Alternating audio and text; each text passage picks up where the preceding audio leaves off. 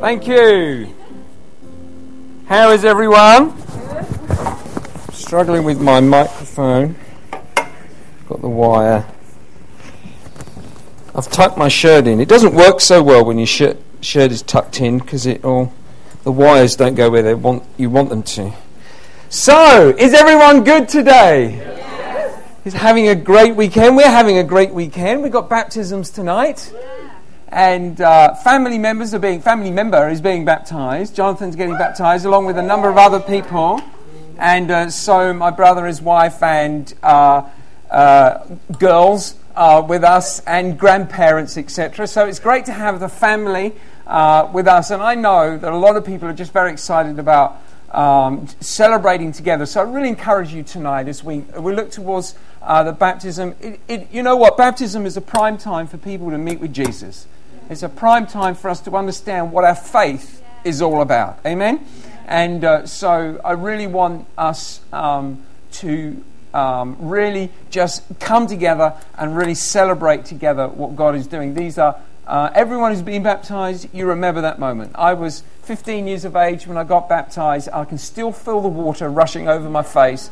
I can still feel that moment of exhilaration, knowing that I was stepping into an obedience toward God and just following in His pathway. I had no idea where my life was going, but I knew God was in control because I was putting Him number one. Amen? And so I really encourage you to celebrate with everyone who's doing that tonight. And,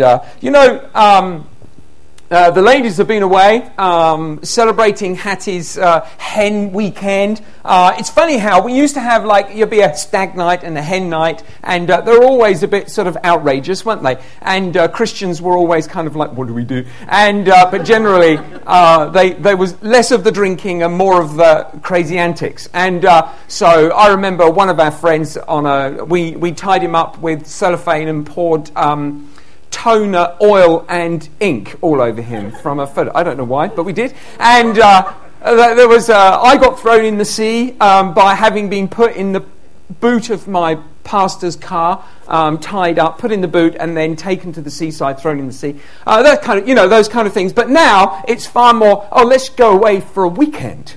Let's spend a vast amount of money.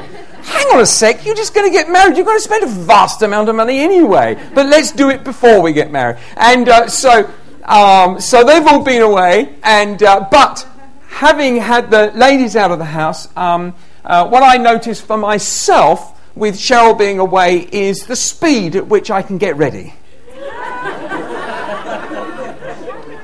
No one. Does it look as good, Christina? I think so. You see, here's the thing that every married man knows. There is a difference between a man getting ready and a woman getting ready. So this is how my day goes, particularly on a Sunday. Actually, this is how my Sunday goes. And she was looking at me concerned, so I just winked in that I'm going there anyway, look. And so this is how my Sunday starts. I get up in the morning, I make a cup of tea for myself and my beautiful wife, and then I take I get dressed, but not in my church clothes, in my sort of garden working, dog walking clothes, and I take the dog for a walk and I let the chickens out, and then I come back and I potter around the house. I have a cup of coffee, I'll have some breakfast, and then I'll make cappuccinos, because we like to have a cappuccino before we get to church, and it helps with the anointing. And so we have a cappuccino, so I'll make a cappuccino for me, for Cheryl, and anybody else is in the house at the time.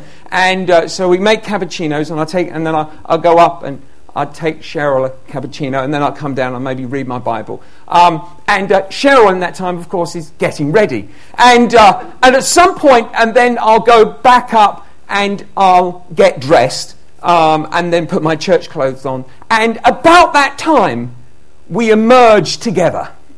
And the difference being, of course, is the emphasis on what you're presenting. The difference has been, because I just slap on the clothes, walk away, and then Cheryl will go, you haven't done your hair. Oh, why didn't you tell me? And whereas Cheryl has put an immense amount of effort into how beautiful she's going to look. And I know everyone's like, this guy's treading on dangerous ground here. But we have to face it, ladies spend a lot longer getting ready than the guys do, as a rule. Now, somebody told me at Route 66, our leadership academy, that men are now spending more time in front of the mirror than women. However, right, it was a woman who told me.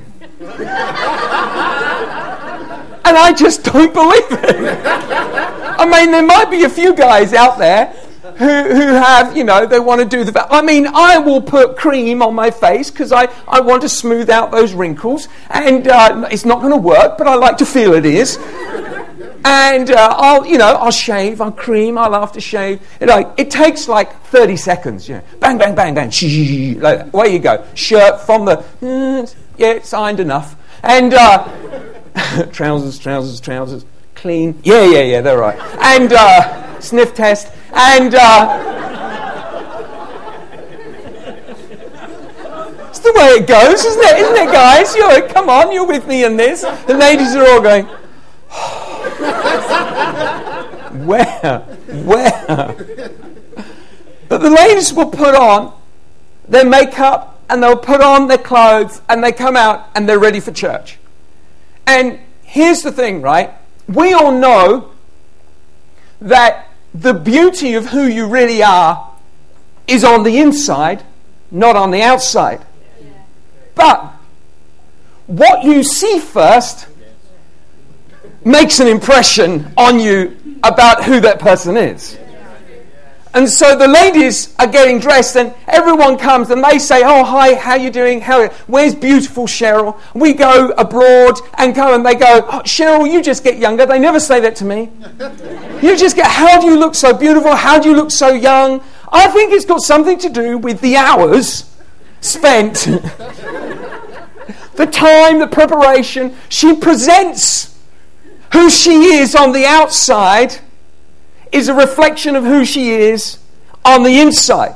You see, your makeup isn't actually about making you more beautiful. It's emphasizing who you really are. Come on, ladies. It's just emphasizing who you really are. And that is, of course, the reality of why we do it. Now, you do it. Your grandma might always say, you don't need all that, you look just beautiful as you are. But we all know that to emphasize something is to bring it out and say, this is good. It's like eating food. You all put a little bit of salt, you put a little bit of seasoning, you put a little bit of something so that you can taste those high notes of flavor within the food because you want to bring that out. You want to bring out an emphasis. The food is the food, but to get the flavor of it, you add something. That salt is like eyeliner. Salt is like just that little bit of foundation. Every lady has got that little pot of foundation. They reckon that over 50% of ladies are not happy with their foundation. And all I can say is go and have a word with... Listen, I listen to the radio. I take note. Go and have a word with Cheryl because she is the queen expert on foundations, and she is. And she's advised me many times. But it says here in the book of Titus, you was wondering where I was going to get to the Bible, weren't you? The book of Titus, chapter 2 and verse 9 to 10, it says, now this is an interesting scripture because this is Titus and this is Paul speaking to Titus, and he's bringing out a letter, and he's talking now to slaves. And I'm reading from the New King James. Oh, you got my message, thank you. It says here, exhort bondservants to be obedient to their masters, to be well-pleasing in all things, not answering back, not pilfering, but showing all good fidelity, that they may adorn the doctrine of God as Saviour in all things. Now, this is what I've noticed. And I'm going to step even more on dangerous ground now. I reckon makeup is worn for one of two reasons. I reckon it's either worn to reveal the beauty of who you are, to emphasize and just worn with confidence, or it's worn to hide who you really are, and it's worn with fear.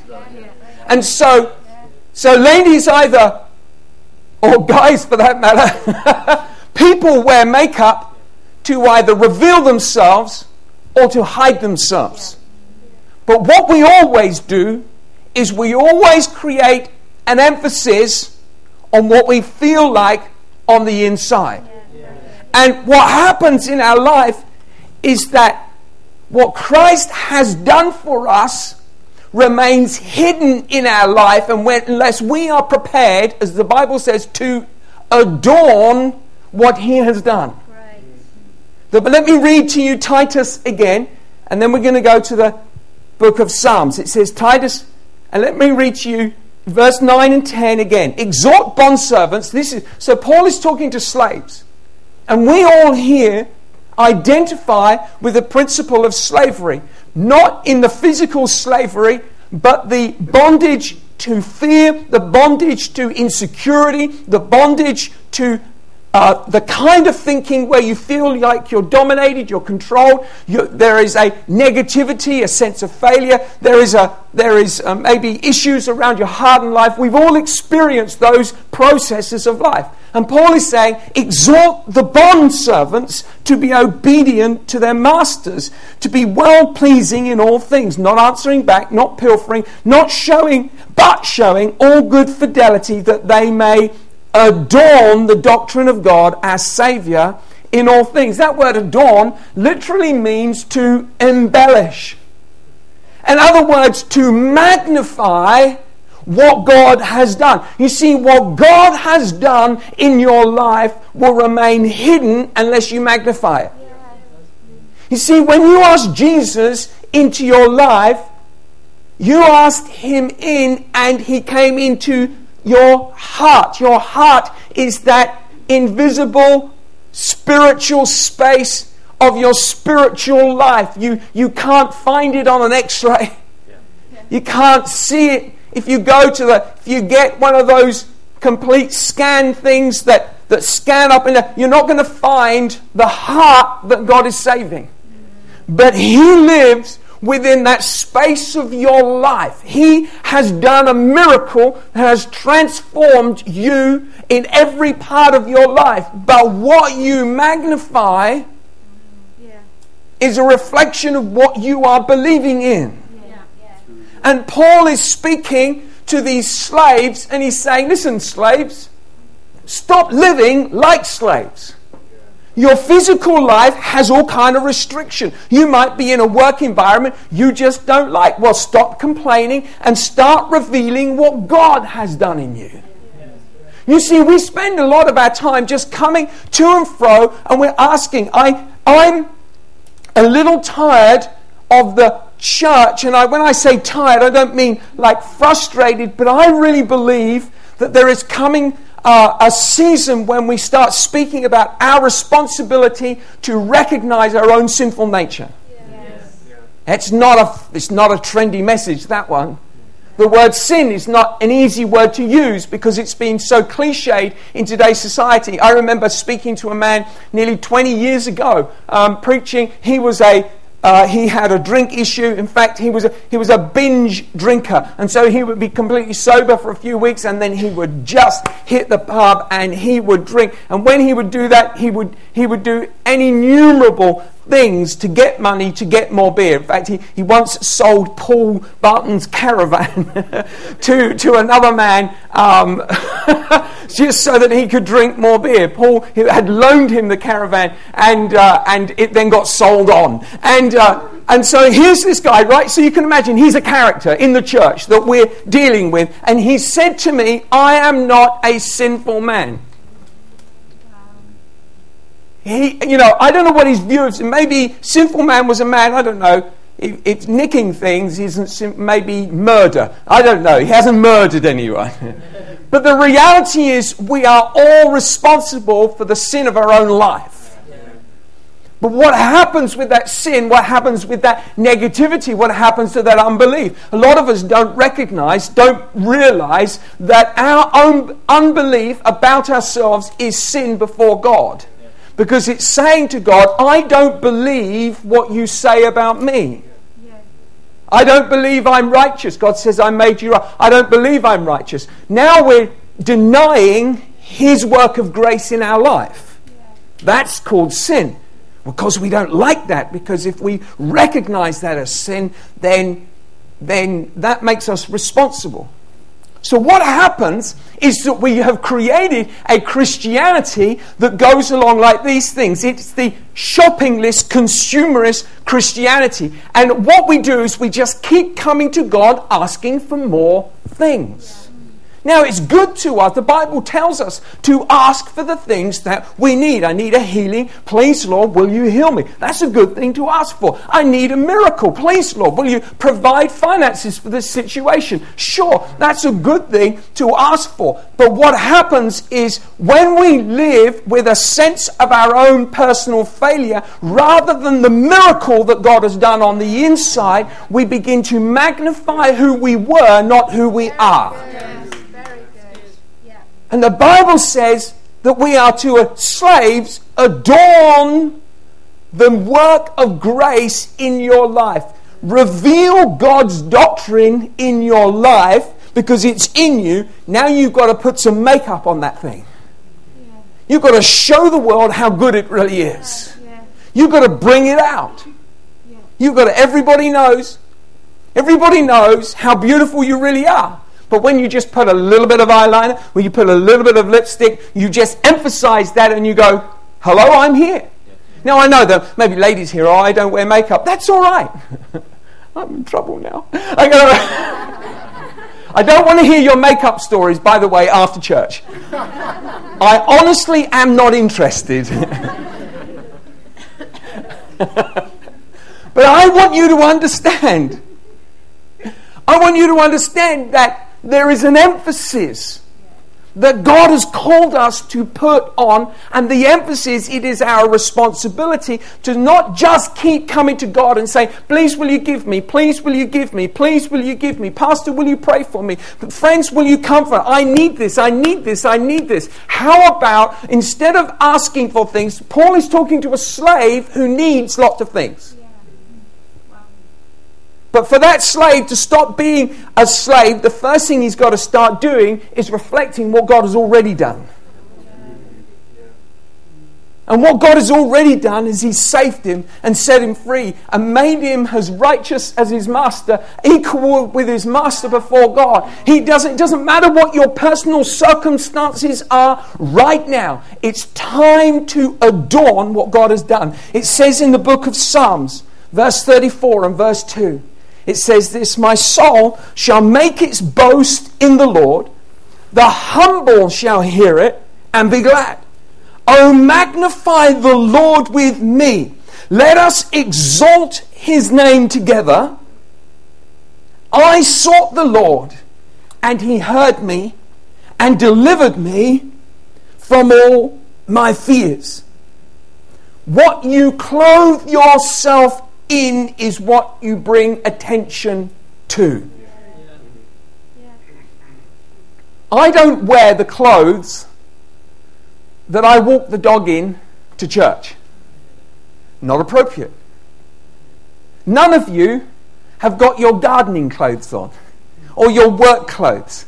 You wouldn't wear them to church. I've worn them in church, but that's when I'm helping out fixing things with Paul. During the week, this week, we're ripping, this carpet goes this week. Yeah. It goes this week. Next week, we have new carpet down. Praise the Lord. Jesus is still on the throne. The miracle has happened. But during the week, I'm not going to be wearing these clothes, because these are the clothes I wear to come to church, and they are a reflection of what I want to say about who I am and how I love God and how I'm in respect for you and for God. I want to wear my smarter clothes. It's a respect. But when I come to work, I have to wear clothes that the reflection of my working environment. If I'm working in the gardening, you get the really old clothes. The stuff that you've saved, they had been nice once, but that was years ago. And now and they've just got stains and they're ripped and they're baggy. There were jumpers and they've stretched and old T-shirts. You liked them and you kind of thought, I won't throw that. I'll keep it. I'll use it in the garden. And you've got a collection of those clothes and you won't wear them out. You won't even go supermarket shopping in them. And if you do have to go to the supermarket with them on, you feel awkward. You're walking around going, don't look at me, don't look at me. And so what happens is that what we wear is how we behave. What you reveal about your life, if you live in fear and you reveal the fear, then you are reflecting your fear and not God's salvation, and your life will be filled with more fear. You want to be away from fear, start revealing what Jesus has done for you. He has hidden His word, the Bible says, in your heart. If it's hidden in your heart, it's your responsibility to reveal it. The word of God has been brought out that you might be free of your slavery. You see, God has put the same beauty in every person who believes. Salvation is the same for every person. He has no favorites. If you confess the name of Jesus Christ and you believe in Him, a miracle takes place on the inside of who you are. A new identity is formed, a new hope and a destiny of life, a direction and a purposefulness comes around your life, and you suddenly get an inkling of who you are. But what tends to happen is we reflect to default and we go back to the way. There are still fears, there are still issues. We have to work out our salvation. And what happens is that we begin to reflect who we were, the fear, the negativity, the tending towards gossip, the tending towards just not getting it, to run away, to rivet. And what happens is we begin to reveal who we were. But God has called us to reveal who He is. See, those who embellish what God has done are those who are being liberated from their past. You want to be free? You want to step into a new life of freedom? You want to be that believer that makes a difference? I get many people who are inspired by a great person's testimony and they say, I would like to be like that person. Here's the difference. You have to reveal what Christ has done, not just what you're living in. I live in a natural world, but my life is invested into a supernatural. The beauty of who I am is found in a supernatural place. And so we all carry the beauty of Jesus Christ. Isn't that extraordinary? The fullness of His salvation and the fullness of who He is has been deposited into each of your hearts without measure. The Bible says, without measure. The fullness of Him has been given to you without measure. That's so big your brain switches off at that point, doesn't it? That without measure, it's like thinking about how big the universe is. In the end, your head goes, yeah, okay, too big. I got to stop thinking because it's too big. It hurts my head to think about forever. But God is without measure, and He's put the beauty of who He is without measure in your life.